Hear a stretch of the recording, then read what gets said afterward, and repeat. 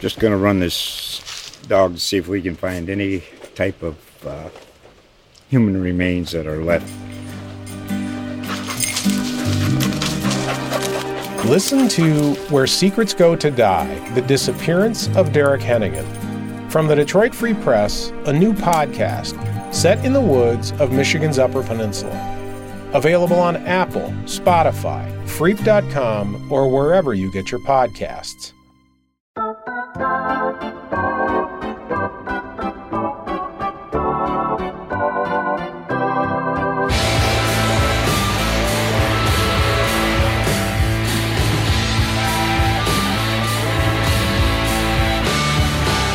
Welcome to Days of Roar, a Detroit Tigers podcast by the Detroit Free Press, special opening day edition, episode number 4.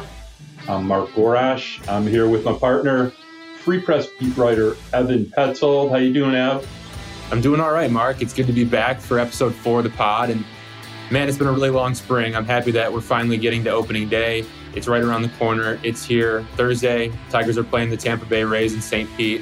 It's a 3:10 start time. Eduardo Rodriguez is on the mound. And yeah, I'm just happy for opening day. I'm happy to get into the swing of the regular season. It's a really long spring when you're down here for that long. Now, I'm not going to complain. I understand. I got the sun.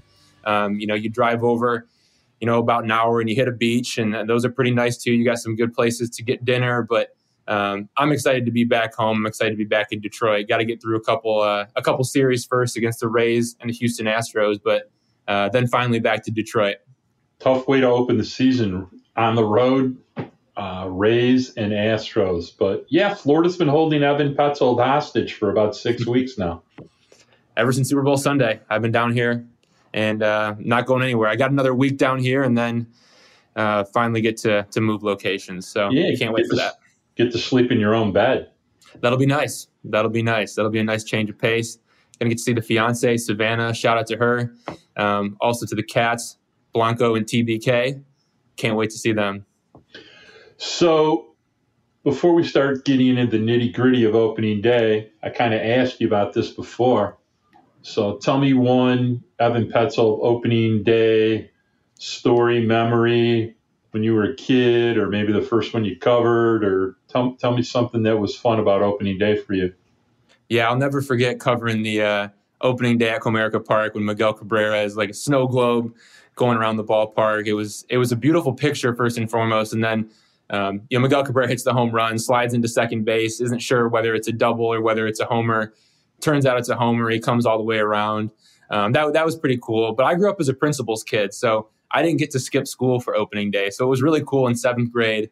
My teacher, Mark Brown, he actually had the Tigers game up on the small TV in the corner of the classroom, and to get a chance to watch the game that way, kind of with all my classmates, it was just a really cool memory that I have. And obviously early in the season, I would always get pumped for Tigers baseball. It was always, opening up the newspaper, reading it, checking online to read what was happening in spring training. And then right when the game started, I'd listen to it on the way home from school. And, if I could sneak home by the time it was, the 8th, 9th inning, hopefully flip it on TV and catch the ending there for some of those early season day games.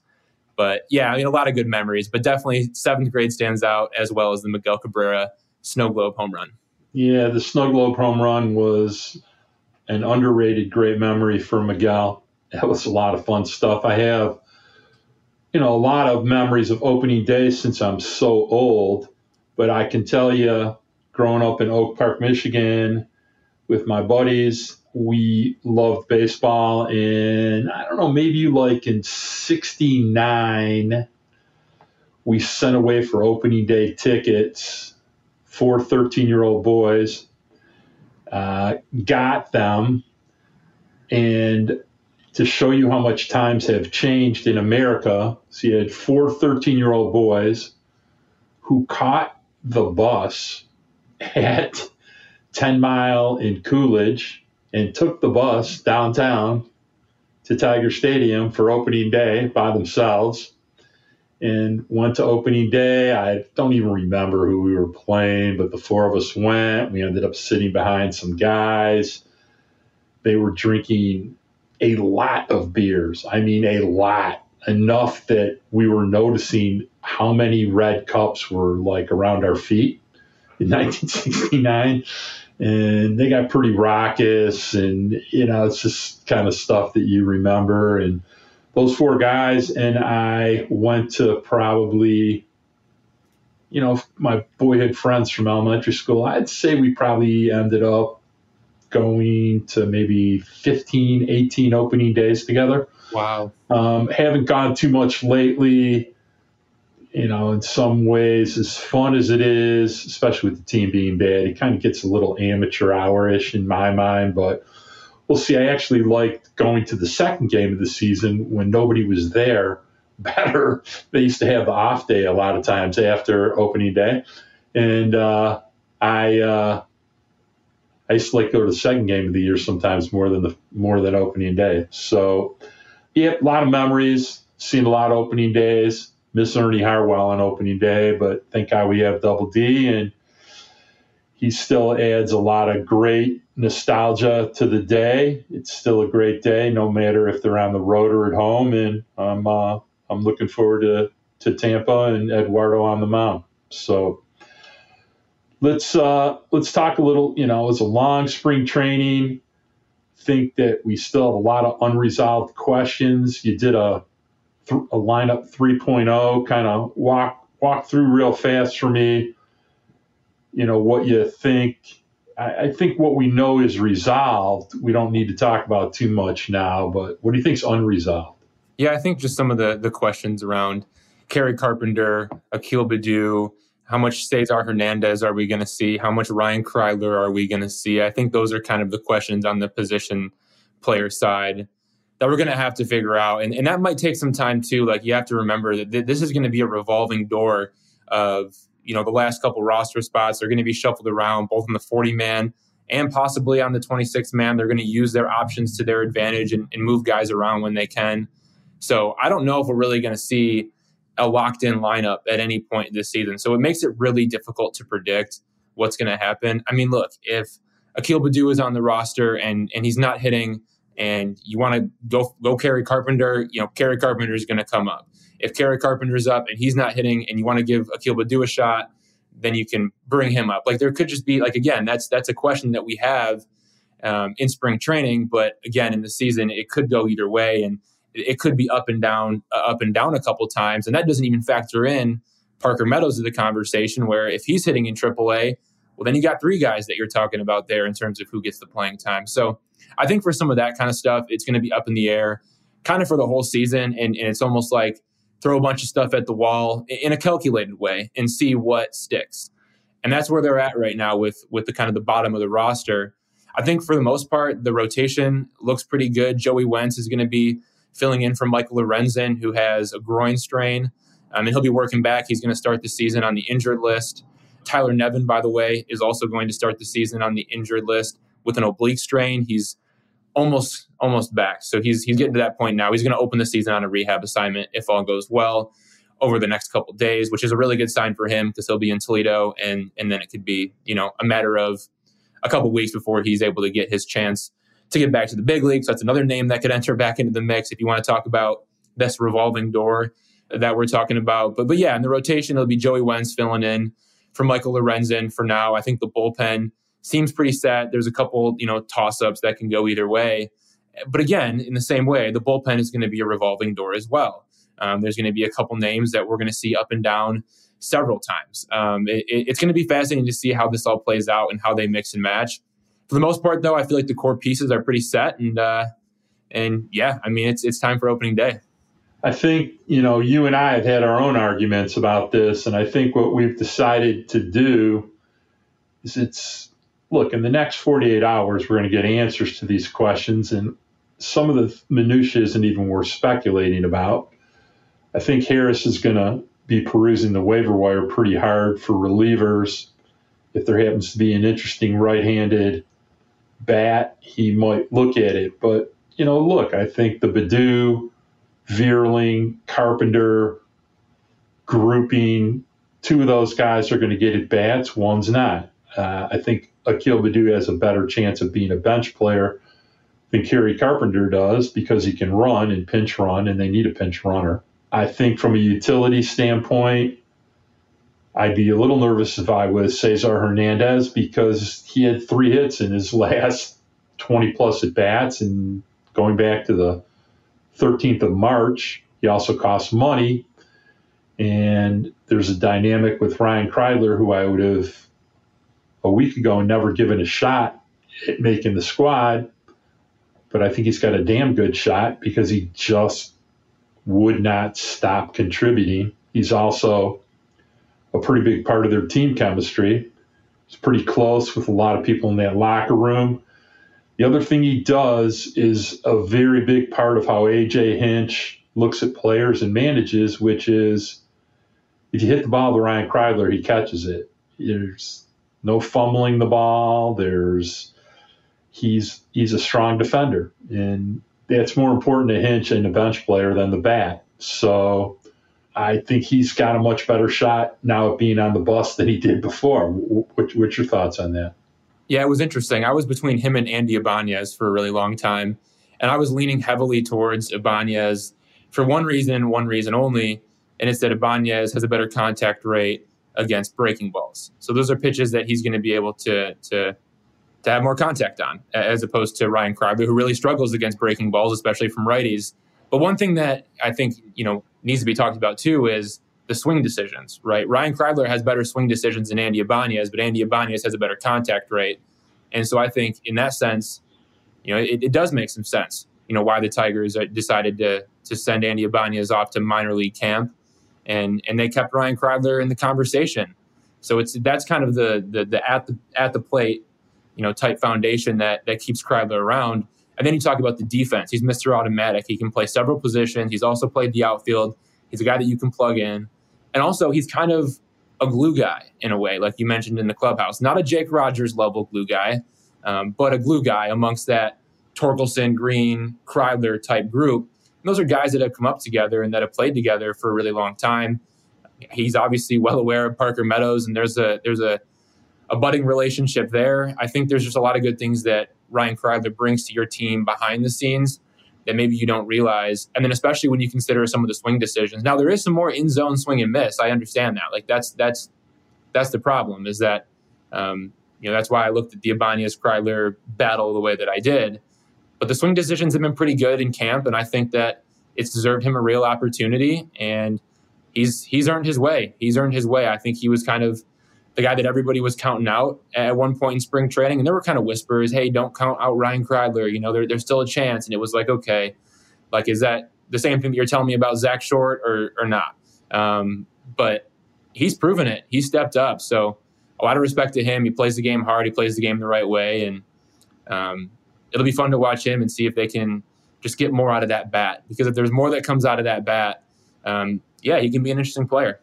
So while we're on this topic, we had discussed this, and I think it's something, we know who's had a good spring. Tork's had a good spring.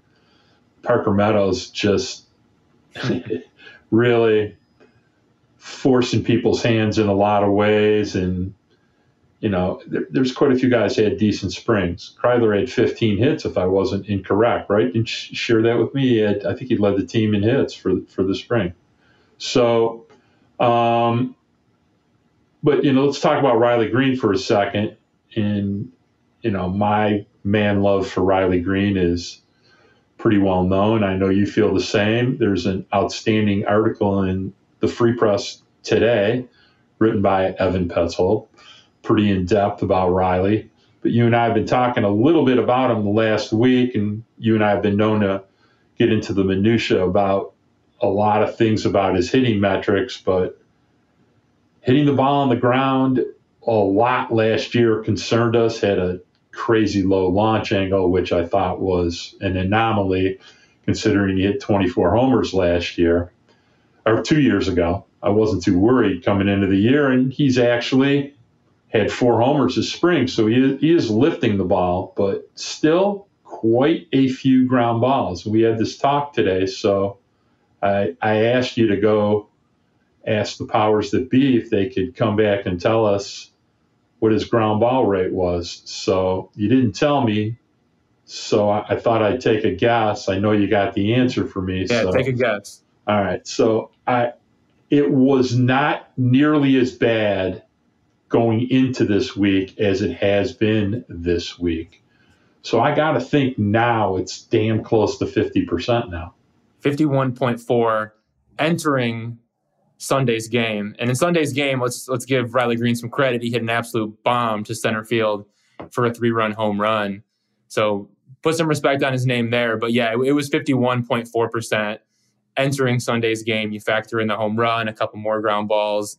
Yeah, you're pretty spot on. Here's the weirdest thing about it to me. He's done some things this spring that I absolutely love. He's just pounded the ball to the left side of the field.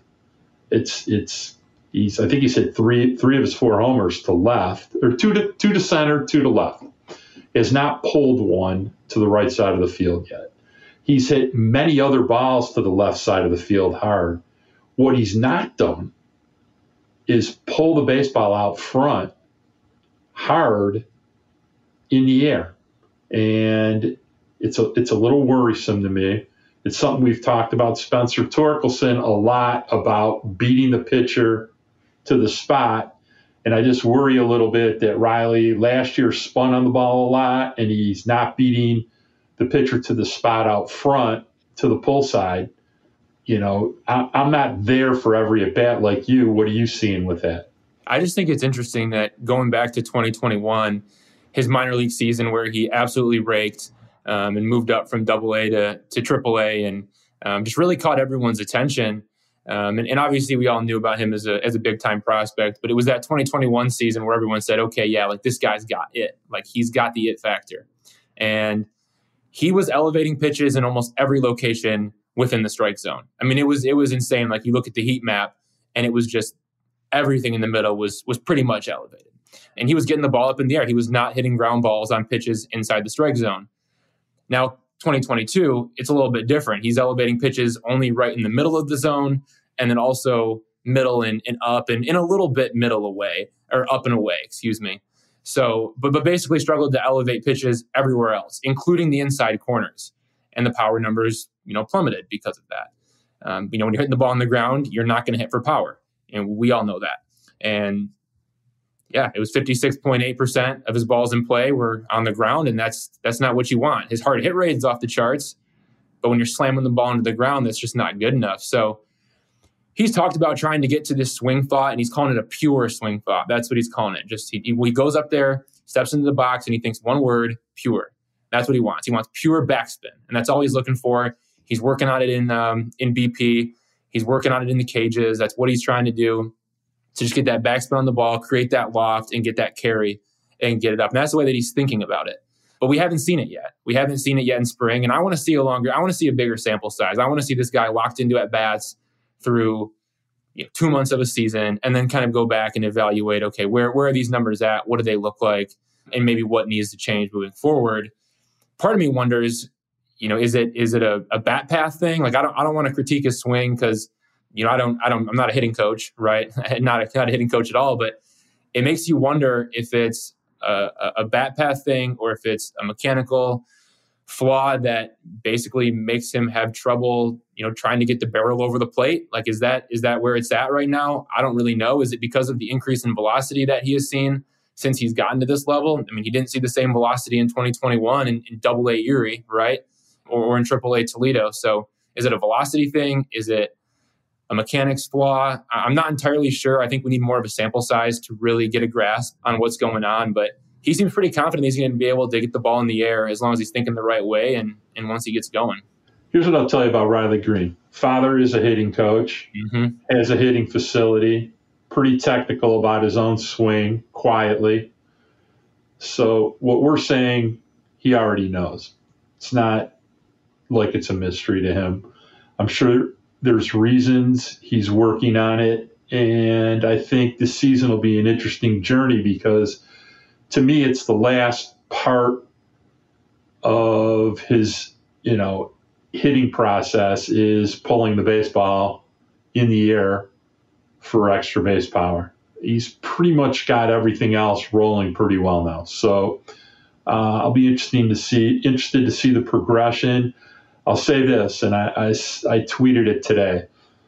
there's small things you look for in players, especially players that impact winning. There's a winning time. And I know today when Riley hit prior to hitting the 3-run homer, and I don't really care the pitcher he's facing, but he was 26 pitches into his inning, 2 runners on, struggling, probably needed to throw a strike. And good hitters leverage that situation and do some damage. And I was thinking it before the swing, and when he went deep, I was like, yep, that's what I want to see. That's right there. That's your impact player doing impact things at the right place at the right time. And that's how you win baseball games. So, Mark, that's one example of a guy, though, and what he can do at this level. We know what he can be in terms of being the face of the franchise. He has these MVP caliber skills. He has an elite hit and power profile when he's right.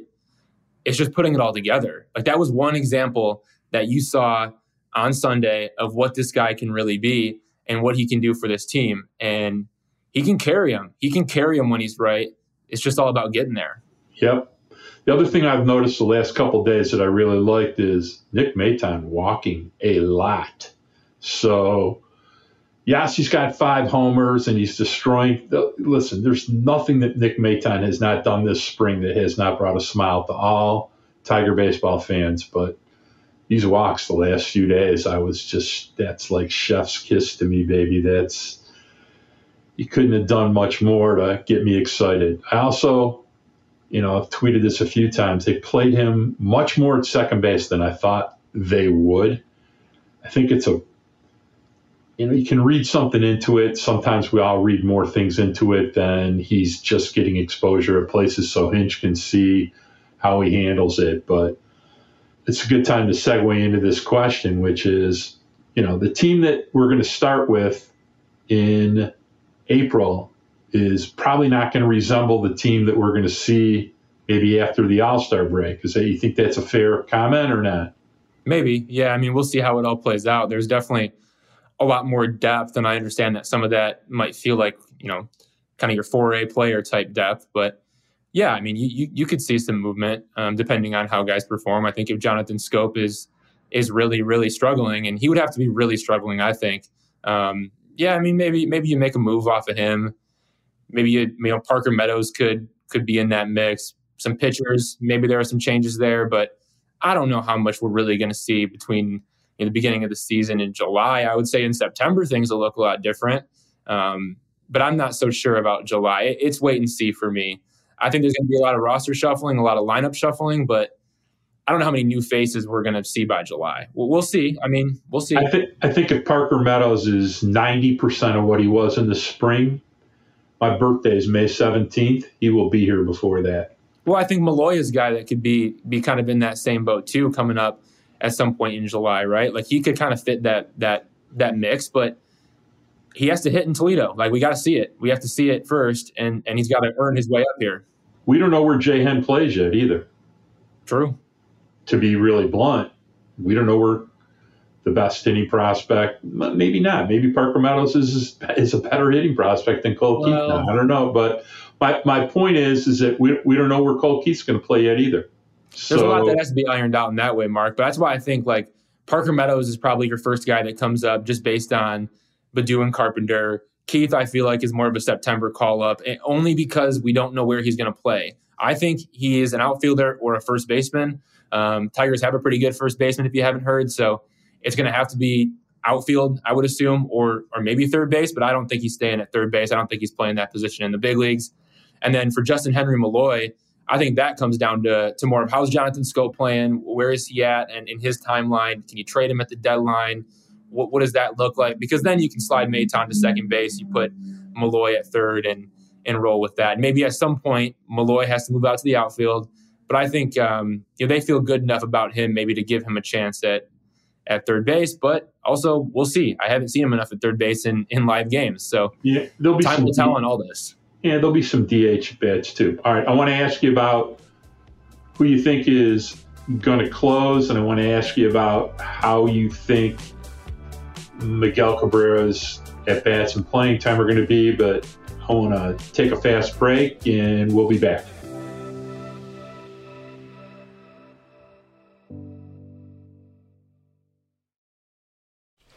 Just going to run this dog to see if we can find any type of human remains that are left. Listen to Where Secrets Go to Die, The Disappearance of Derek Hennigan. From the Detroit Free Press, a new podcast set in the woods of Michigan's Upper Peninsula. Available on Apple, Spotify, Freep.com, or wherever you get your podcasts. All right, let's talk about something that's near and dear to both of our hearts, which is one Miguel Cabrera. Had a farewell day today in Lakeland, lined to left in his last at bat, got a nice round there. But tell me, what do you think his playing time situation is going to be? How do you think some of this is going to roll here, at least early? Yeah, it's funny. It was Sunday before the game in the press box, sitting up there, and a group of us writers and someone else too was up there, and we were talking about how many plate appearances will Miguel Cabrera get in his final season, and everyone was kind of making their predictions. And I'm not going to share those maybe until later on, but I will share my prediction. And I predicted 233 plate appearances. Last season, he got 433. So I think he's going to get a decent amount of playing time, but it's going to be like, once a series type of thing, and hopefully keep that consistent all the way through. So when you look at it from throughout the season, you'll feel like you're seeing him quite a bit on the field, I think. But in reality, they're going to try to stagger him as much as possible just to keep him healthy. Because that's the thing, is you want this guy to be able to finish out his final season. And we know that early in the season, at least he's shown that the past couple of years, that he's going to be able to hit early in the year, and that batting average could hover around 300.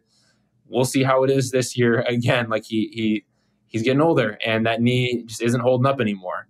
So we'll see how long he can sustain that. But I think they're going to do a better job of trying to, really space it out, like once a series, and try to get him through the entire season. Because if you really play him a ton early, he's going to break down. He's not going to be able to play later in the season. It'll be injured list. And he again, there might need to be an IL stint at some point this year. So in terms of what the batting average looks like at the end of the year and the home runs, I have no idea. I think he's going to hit for some average. I think he's hitting for absolutely no power.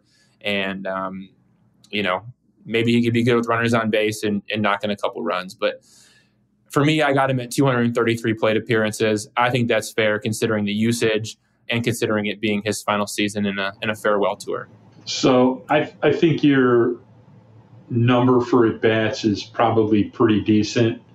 I think I look at it like, the first 2 months of the year, getting about 60 at-bats per month seems like a pretty decent number for me.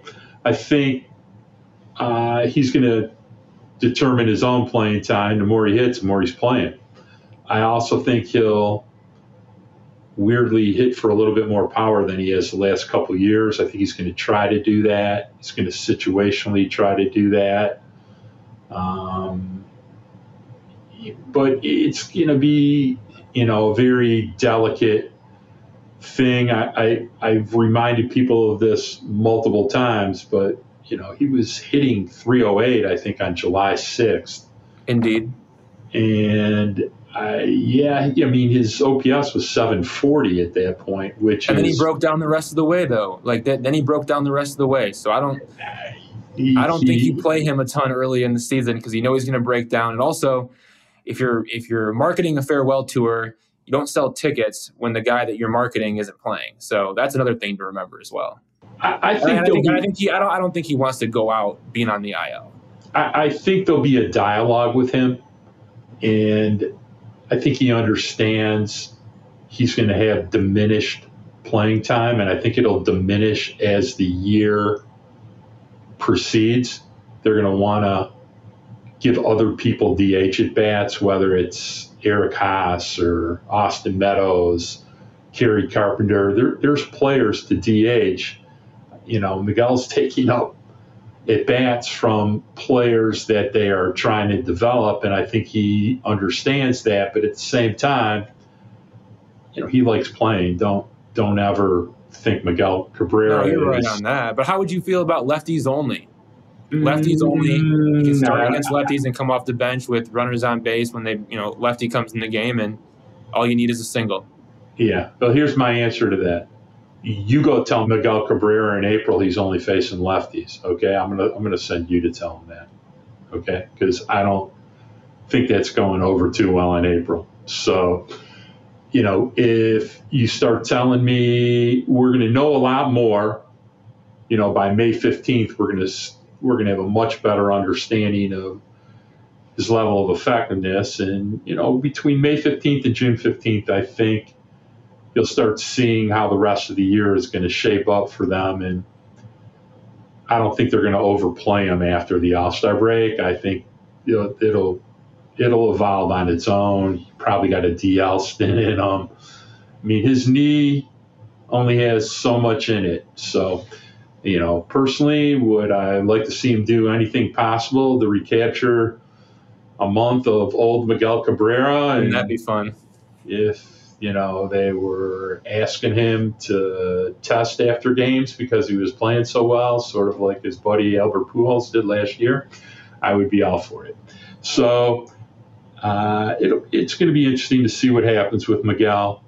Hoping it doesn't disintegrate into something that we all feel bad about. And I'm hoping there's a lot of fun times, and he has a good time and we have a good time. That's really what I am. I've been watching this stuff for a long time, and Yasiel Kaline is the greatest right-hand hitter that I saw in my youth. But Miguel Cabrera is the best hitter I've ever seen in a Tiger uniform in my 60 years of watching this. It's almost not even close. I mean, he's one of the greatest right-hand hitters, one of the 5 greatest right-hand hitters of all time to me. So in his prime, just magical. So Mark, that's what everybody wants. Everybody wants him to go out on top, go out feeling healthy, have that smile on his face in the last game that he plays, and to be in good spirits all the way through. That's what's good for baseball, hands down.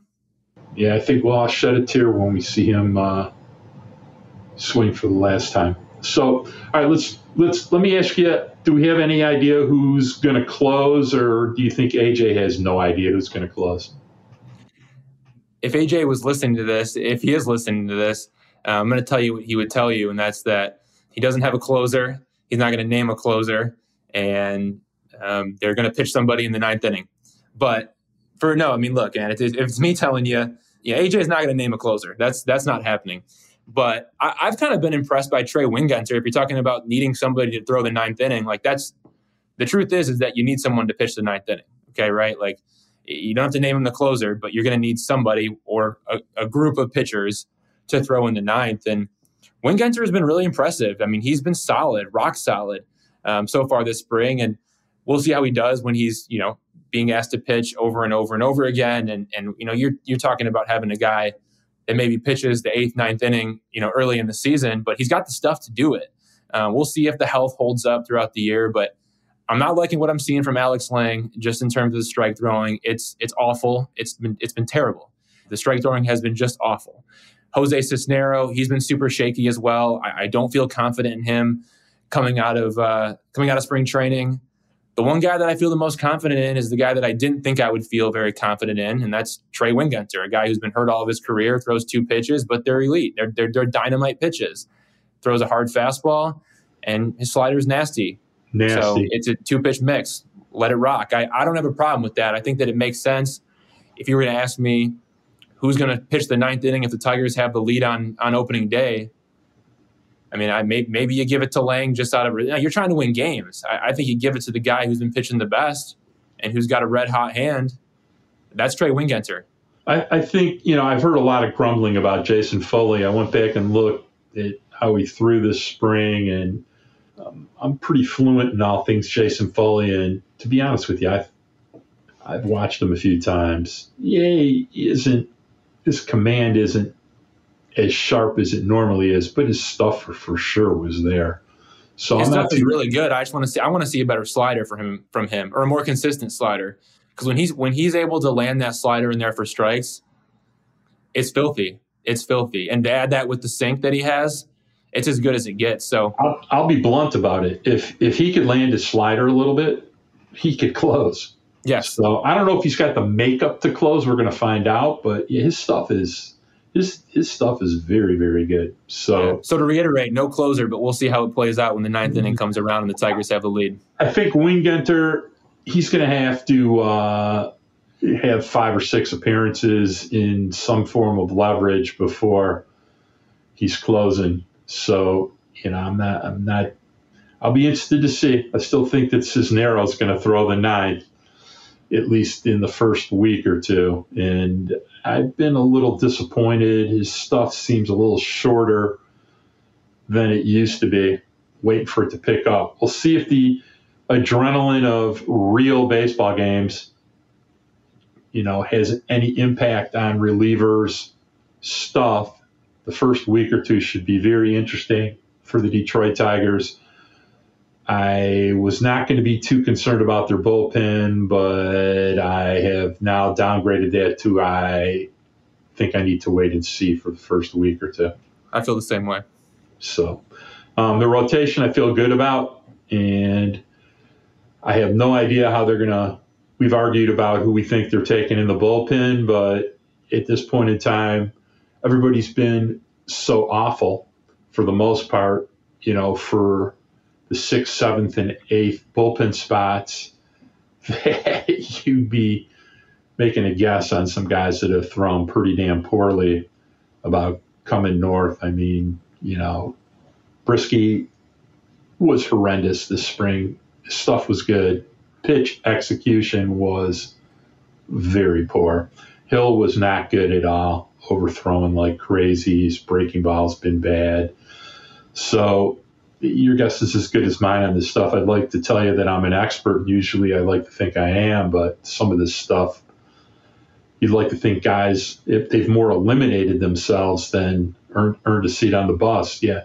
Chasen Shreve, he's a lock. He's on the bus for sure. So yeah, he's been really good. I mean, really, really good. The Brisky one is confusing just because the stuff has been so good, but just leaving a lot of pitches over the heart of the plate, isn't getting swings and misses in the zone with the fastball.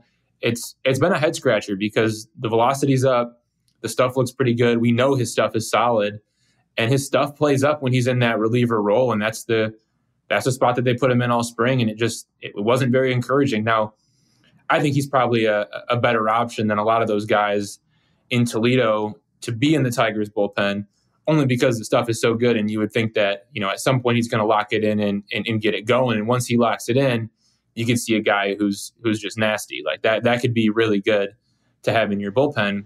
But we'll see. He was underwhelming in spring, but a lot of those guys were. So it is what it is. I'd like to see Brisky and Hill go to Toledo and start and get innings. You can always bring them back. I think they need innings. I think they need polish. I think they need consistency. And you only get that from going out there. So I think it's a waste to throw them in relief. I don't want to see a guy an inning at a time. Guys like that, I would much rather see start and get up and down 4, 5, 6 times in a game and get the repetition. So, I mean, we can always convert them back to being relievers. I also think, as I said to you before, that as I tweeted a picture of today, I think Scott Harris is going to be on his phone and have 3 minions. They're going to be calling people and checking the waiver wire. They're going to be looking for relief arms for sure. The interesting thing, I will bring this up, and you're going to have to understand the bullpen's going to be a work in progress. Some people were very concerned about Trevor Rosenthal's inning today. You saw it. I'm pretty fluent in things Trevor Rosenthal. Command wasn't great. Velocity wasn't great. Weirdly, strike throwing was very good. Also, throwing a cutter. So, well, it's more. It picked up as a cutter, but it's more of a slider. So, I don't think it's really a true cutter. It's more of a slider or a slider type variation. But yeah, no, he wasn't bad. Look, I mean, he threw a bunch of strikes. That was a good thing to see. It was his first game back. Injury on injury on injury on injury over the last 2 years. Former all-star closer, a guy that if the velo gets back to where it used to be and his body holds up and the slider gets back to where it was, yeah, he could be really good. He could be a really good pitcher. There are things that he can do on the mound that other guys can't do. And look, like Trevor Rosenthal is a sneaky good addition by Scott Harris. I think that he kind of falls in the same boat as a Trey Wingenter, right? Obviously picked him up a little bit later in the process, but it's basically the same, type of bet that you're making. You're bringing a guy in who's had a ton of injuries, hasn't been able to stay healthy. And in Rosenthal's case, let's just not forget that the fastball was an elite pitch back in 2020 when he was last healthy. The slider was a really good pitch. The changeup, when he threw it to left-handed batters, was absolutely disgusting. So there's things that he brings to the table that if he can get back to it, it's really going to help the Tigers out. He's going to pitch in a game midweek for the Tigers in the backfield. Then he's going to go to Toledo. He's going to pitch there, and he's going to have to earn his way back. But I think it was an encouraging first sign just to get him back on the mound. I don't think we need to dissect that outing. I think it's pointless even to dissect it or to really talk about it. But I was encouraged by it. Yeah, the strike throwing was good. He was throwing strikes. That's what you want to see early. Touch 96, and it's like I said, he's got 10 more outings before I'm going to be really starting 100%. To do an analysis of what's going on here. So the other thing is we have the Where's Waldo wild card, super sexy Freddie Pacheco that we haven't had a Freddie Pacheco sighting. We haven't had a Freddie Pacheco update. He is the mystery reliever of the Detroit Tigers. He also throws 99 miles an hour. And if you want to check on YouTube, his slider is disgusting. So I'm excited to hear if he's out for the season, if he's in witness protection, if he's somewhere been kidnapped by a cartel in Mexico. I would like to know what is going on with Freddie Pacheco, but I'm hoping that we can get an update maybe sometime in the next week that they'll decide to answer things. The Detroit Tiger front office has become the equivalent of North Korea in releasing information. And I know you guys are all frustrated by that, as am I. But maybe they can tell us a little bit about the guy, because they may have to create we may learn a little bit, because they may use him to create a roster spot by putting him on the 60-day IL. If they do not put him on the 60-day IL, I also think that's telling us a story. So we'll pay close attention in the next 2 days to how that works out. All I'm going to say, Mark, is when you're not hearing anything and no one wants to say anything and talk about the situation, that probably means there's not a good thing going on. Yeah, I don't disagree. That's kind of where I'm at on that. But I just wanted to remind people, look, best case scenario, Trevor Rosenthal and Freddie Pacheco 6 weeks from now are both throwing 98, and we find that interesting addition to the Tiger bullpen. The other side of that is they may never throw an inning for the Tigers bullpen. So it's seasons are long and works in progress and frustrating. So just another discussion point, but something to be paying attention to. By the way, and I'll just drop this in here, if you like hard-throwing bullpens, go check out the St. Louis Cardinals bullpen. I think they have 5 guys who throw 98 or harder. It's lefties, righties. I think people's mothers throw 98 over there. It's pretty amazing. Their rotation. That's where Freddie Pacheco came from. I'm telling you, their rotation. They have a number one starter who throws 84 miles an hour, is 41 years old, and is on the disabled list. And they have some starter depth, but damn, their bullpen is really, really good. And they have probably the most exciting rookie in baseball this year, Jordan Walker. If you haven't heard of him, or pay attention, if he's healthy, he's like 6'7", 260 pounds, super athletic. Probably play right field and can hit a ball farther than about anybody except Aaron Judge. So St. Louis is kind of an interesting team. We'll see what happens with them. We're gonna go to something that Evan and I are excited to do. We have a bunch of mailbag questions. We're going to get to them right after we take our last break.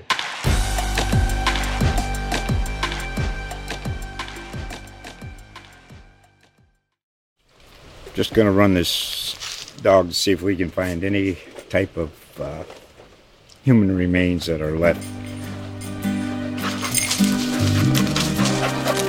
Listen to Where Secrets Go to Die, The Disappearance of Derek Hennigan. From the Detroit Free Press, a new podcast set in the woods of Michigan's Upper Peninsula. Available on Apple, Spotify, Freep.com, or wherever you get your podcasts.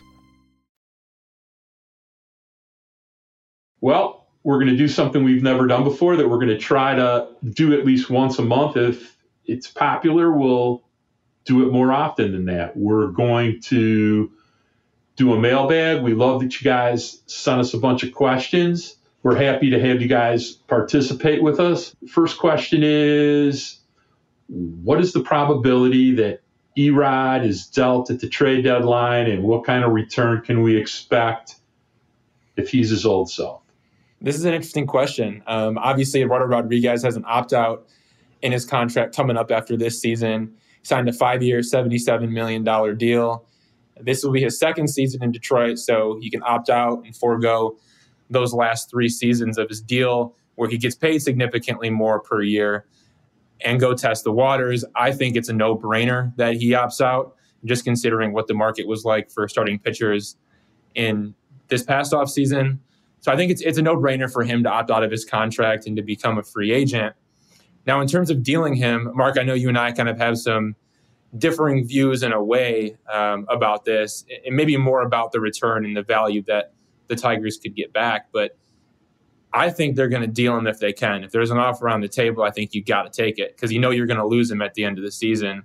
It just really depends on, one, how many teams are willing to take a chance and go out and get a guy who has 3 years left on his contract after that season. Like, let's just say, this is my biggest thing, is like, what if he doesn't opt out? What if you make a trade for him and he gets hurt and, I don't know, Tommy John, let's say he has Tommy John and you're stuck with him. You know, could that lower the value of him just knowing that there's that chance that maybe he blows out his arm? To me, I think it's a real question that teams are going to have to ask themselves when they're making a trade like this, because, you know, there are times when you don't really know. But look, if there's a deal on the table, I think the Tigers are going to 100% do it. It makes way too much sense not to, because this guy is back to his usual self and he's solid. He's 100% going to opt out. He hasn't said that publicly. He hasn't come out and made that announcement. But look, like, it's a guy who knows what he can get out there in the market. You're going to go get it. And he deserves it at that point too. So either we're going to see him opt out. Therefore, if there's a trade on the table, I think you move him. What do you think, Mark? Well, first of all, I want to say thank you, Wayne Giles, for that question, because I know if I asked the question and you didn't include the name on it, I would be disappointed. So thanks, Wayne, for the question. Yeah, it's real simple with Erod for me. Much simpler than, look, if he's having a good year, even if he's having a bad year, they're trading him at the deadline. He's opting out. Forget about it. Unless his arm's hanging by a thread, Eduardo Rodriguez is opting out. If you saw what they paid starting pitchers this winter, he's opting out, period. End of story. So am I dealing him? Yeah, unless you have a discussion with him about, you know, paying him an extra $30 million because you're going to either add a year or add $7 million a year to his contract or a bonus or something. You might, maybe it's worth having a discussion. Who the heck knows where we're going to be in July about it? But right. Is it, you know, on a scale of percentage? Yeah, that's a 15% possibility. The other 85% is they're going to trade Erod. They're going to trade Eduardo Rodriguez. That's an 85% likelihood they're trading him. So get ready. Okay. What do I think they're going to get for him? If he's throwing well, a hell of a lot. Because contending teams that are looking for a reliable starting pitcher with playoff experience that's having a good year, they pay a ton for him. I don't care who you are. It's part of the cycle of baseball. It's that simple. Okay. What will they want? No idea. Who knows what the team's going to look like then? There's so many unknowns with this Tiger baseball team. I hope I asked a question yesterday, and I really appreciated the engagement of the fan community, which was, here's what my 3 expectations were for the season, which were health, Javi Baez, Austin Meadows. 3 biggest variables of the Tigers season to me. Okay. So if the Tigers are healthy and they have players, there are going to be interesting things that are going on. They're going to, they got a core they're trying to develop, hopefully. But at the end of the day, the 2 best baseball cards besides Eduardo Rodriguez is what's on the back of a baseball card are Austin Meadows and Javi Baez. And yeah. Look, Javi was really good for 92 games last year. He was decent for 92 games. It's a 2.2 WAR his last 92 games. About a 4 WAR season, by far and away the best player on the Tigers, and 100 times better than all you crazy fans think he sucks all the time. And that was a terrible Javi Baez season. He couldn't throw the ball well. He was monstrously inconsistent at the plate. He had a hand injury in the first 2 months. He sucked. And yet, he was a 2.2 WAR in the last 92 games. Austin Meadows, for all the Mark Gorash grousing that he hasn't hit a home run in 233 at-bats for the Detroit Tigers between 2 spring trainings and in abbreviated 2022, he's hit 25 homers and knocked in 100 runs. He's hit 25 homers twice, and he's knocked in 100 runs once. Is there anybody else besides Miguel Cabrera on the Tigers that's done that? Yeah, Javi's hit over 25. So. That's MVP votes, Mark. That's MVP votes. Correct. For Austin Meadows. I mean, come on. And hit homers in the playoffs. So, Look, the fastest way for the Tigers to be competitive are for those 2 players that have a huge track record to play better, okay? And do I think they'd trade Austin Meadows if he was playing better? Absolutely. Absolutely. Especially with all those left-handed bats you got. I mean, look, Mark, you have Parker Meadows, you have Colt Keith, like you have 2 left-handed bats. Right there. You have Riley Green. You have Nick Mayton. How about Nick Mayton? Yeah, there's so many. Yes, you have a lot of left-handed bats. Okay, but the bottom line of what I'm saying about Eduardo Rodriguez, yeah, they're trading him. Plan on it. In fact, pray for it, because if you want high-quality people as part of your core, he's at the top of the list how you're going to get it. Okay? So, all right, let's move on to the next question. Let's go to Nick Spillane. I know Nick. What's up, Nick? Nick wants to know, which player on the Tigers roster this season do you both think is the most integral to the Tigers being a 500 team or better? I can make a case for a lot of different guys, but who do you guys think is the X factor for the team? I mean, I think you kind of just, I think you just kind of touched on, who your X factors were. So to hit on mine, I think it kind of coincides with what you're saying in terms of, you need Javi Baez, you need Austin Meadows to be what we know that they can be. I also think you need to see that next step from Riley Green and Spencer Torkelson, specifically Spencer Torkelson. If he's able to take that next step and he's able to become a guy who hits even, 260 and 20 jacks, that's a much different player than we saw last year. And, that's year 2 in the big leagues, right? Like, imagine what year 3 could look like and year 4 could look like if he gets off to that kind of start this season and he's able to roll like that. And then Riley Green, like we've talked about him several times. He's someone that I think has MVP caliber potential, could be really, really good in this game for a really long time. And we need to see him take that next step too. It's those 2 young guys. I mean, you don't draft Riley Green number 5 overall in 2019 and Spencer Torkelson number 1 overall in 2020 for these guys not to be good in 2023. Like, you're hoping that by this point, things really start to click. And I think I wouldn't say that one or the other is an X factor, maybe Torkelson more than Green, just because, we know that Green is going to be a pretty solid player, whereas Torkelson, maybe there's still question marks because he hasn't done it yet, though what we've seen in spring training has been really encouraging.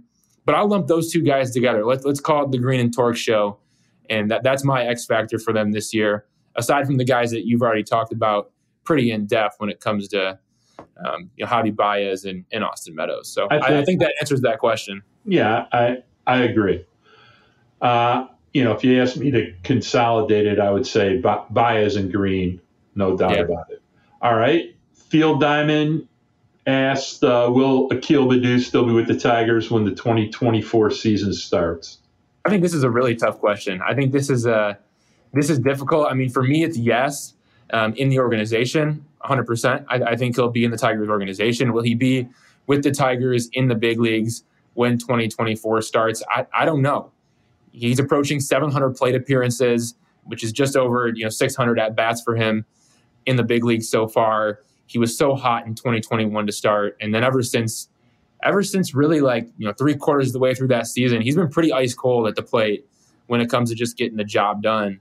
And when he's not getting on base, when he's not getting hits and drawing walks, he's not getting on base, so he's not stealing bases. And then when he is getting on base, sometimes he's making poor decisions on the bases because he's just trying to do too much. And you really want to see him settle in if he wants to be around in 2024. My prediction, just because of what we know we have coming in the sense of Parker Meadows, is no, he will not be with the Tigers in 2024, but he will be in the organization. That's my early pick, but we all know what he can do when he's getting on base, so he can easily change my mind there. I'll go with no. Better players coming behind him. And I'll also say won't be in the organization because I think would be part of a deal maybe that other teams may find him interesting. And he may I think clever GMs like to exchange assets to rebalance their roster. I think although Akil is a unique player and we don't really have anybody else like him, I also think that the players coming behind him are better than him. Right. And will try to sell high would be the best way I would explain that. Well, we've even talked about it in terms of just the Akil Baddoo or Kerry Carpenter debate, right? Akil Baddoo might be a better bench player for you, but who's actually a better long-term piece? It's Kerry Carpenter because of the power that he provides. Like that gives him more of an opportunity to be an everyday at bat in a lineup at some point in his near future. So I think, yeah, you're spot on. There's other guys coming up behind him, and at some point it's going to run out. We'll see. Maybe Scott gets creative with that down the road. We're going to have to keep tabs on it. But if he does trade Akil Baddoo, Mark, you called it first. I'll make sure I remember that, okay? Okay. All right, next, Ty Myers asked, I'd love to know your thoughts on moving Javi Baez. When will it happen? If it'll happen. I feel like he's not a long-term option for Harris, and it doesn't fit the mold Scott Harris is going for. That's true. So give me your thoughts on the Javi situation. Yeah, he might not fit the Scott Harris mold, but also Scott Harris might be stuck with what Javi's doing. I mean, look, this guy's locked into a contract. He can opt out after this season. He would have to have a monster season to opt out. I think he would have to be getting MVP votes, which he's only done once in his career, and that's when he finished runner-up back with the Cubs. So I think it's a long shot that he opts out only because, everybody knows what his holes are. It's the point now where, you're past 30, and that's a concern for teams anyway. So for him, if he wants to get paid and he wants to get paid a lot of money, it'd be smart probably just to stay with the Tigers. But in terms of moving him down, I don't think he's a bad player. Look, I understand Javi Baez is frustrating when he chases down and away sliders over and over and over again, and that's never going to change. But he's not a bad player.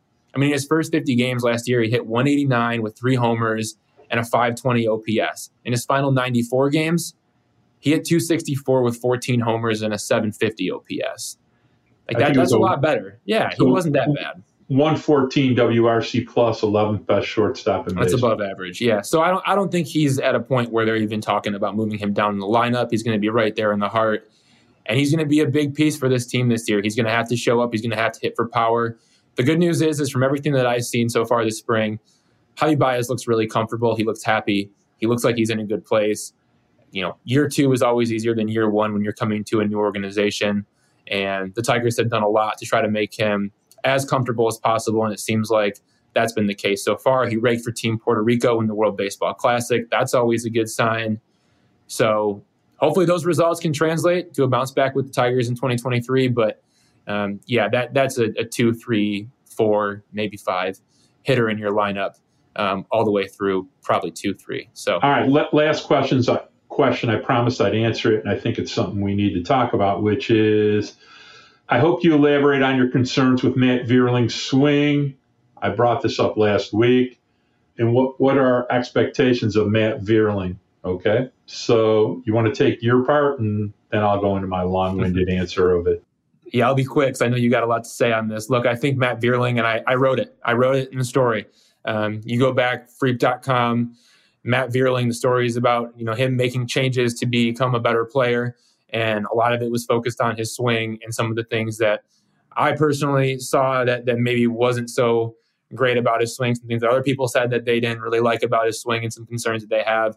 Those things, Mark, I think for the most part line up with what you're about to say. So, yeah, I mean, I agree. I think that, Matt Vierling could improve his swing. He could change some things and make some tweaks and become an even better player.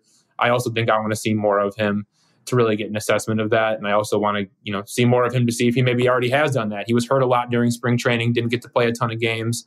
So I don't think it's fair for me to really say one way or the other whether he's done enough or whether he's going to lose playing time, this or that. I know you have a different take, so I'll let you take it. I don't know how much different it is, but here's the facts. Okay, Matt Vierling, super talented athlete, tons of StatCast data. He's a StatCast warrior in many ways. Great exit velocity, top 3% in straight ahead or base running speed in baseball. Not a great walk rate. Had 7 hits this spring, although he was hurt. 6 of those came before March 3rd. Saw him hit the ball hard after he came back, almost never. Has a little bit of a wrap.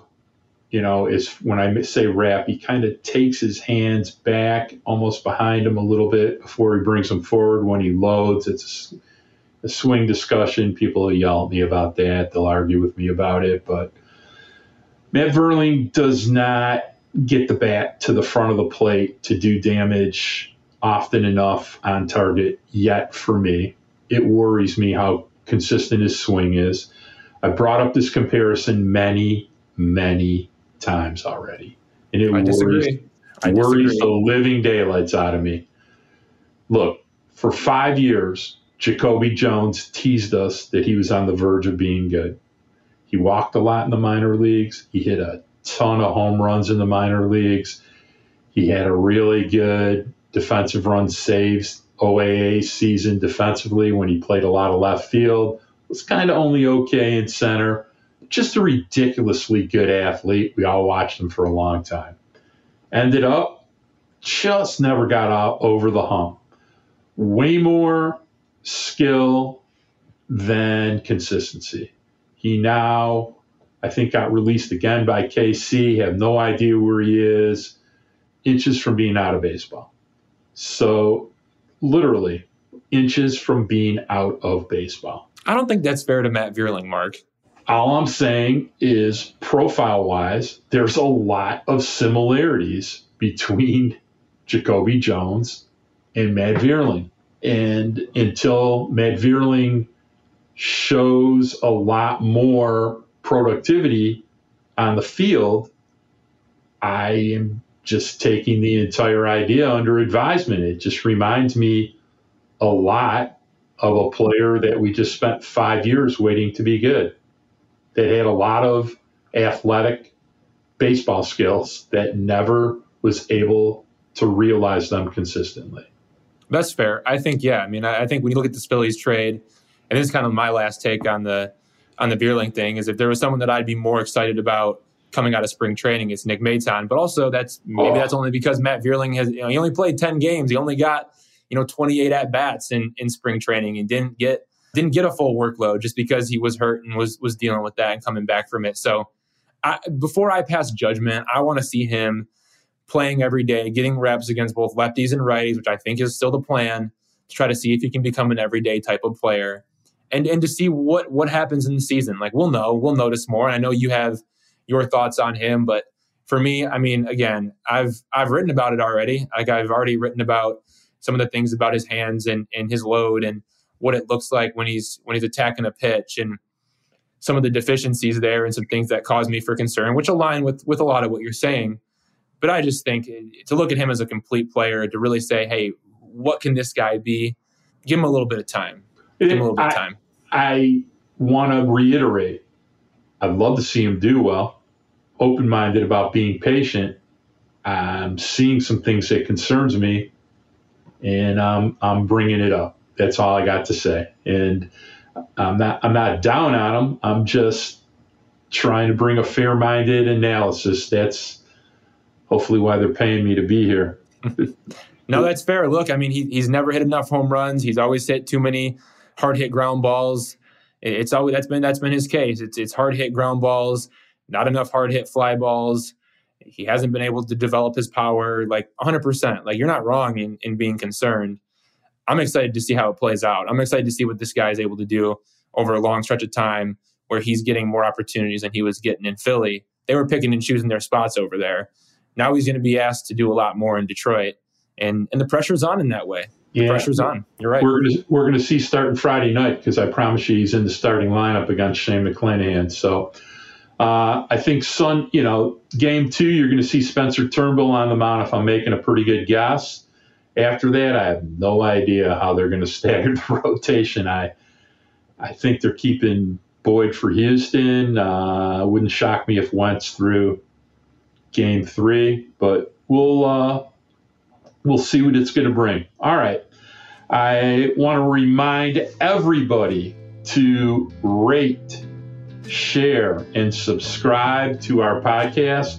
It's opening day, baseball season. I hope more and more people spread the word for us. We're going to do a lot more fun things. We're going to add a few more segments as we have opportunities to do. I'm sure we'll discuss some minor league things. We'll discuss how things went down during the week, and it'll get a little more consistent now that we don't have spring training to talk about all the time anymore. So rate, share, and subscribe wherever you listen to podcasts. You can always find us in the Free Press, where you find Evan Petzold 3 or 4 times a day. You can find me at Twitter at MGOROSH at Sports5176. And I'd like to thank our executive producers, sports editor Kirkland Crawford, executive producer, interim editor Anjanette Delgado, our producer Robin Chan. As always, I'd like to thank my grandson Braden Michael Gorash, such a good boy. And I'd like to, both of us, Evan and I would both like to give a shout out to our buddy Kieran Steckley. Thinking about you, buddy. Thinking about your dad. Hope he heals up soon. I hope everybody has a great time opening day this week, and we'll see you down at Tiger Stadium next week. Let's open the baseball season for real. Everybody, peace.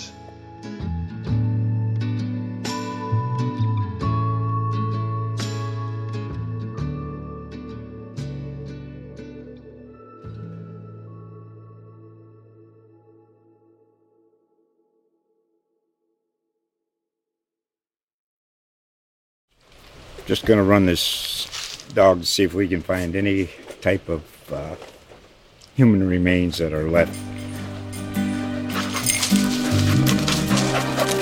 Listen to Where Secrets Go to Die, The Disappearance of Derek Hennigan.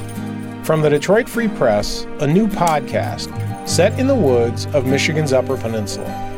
Available on Apple, Spotify, Freep.com, or wherever you get your podcasts.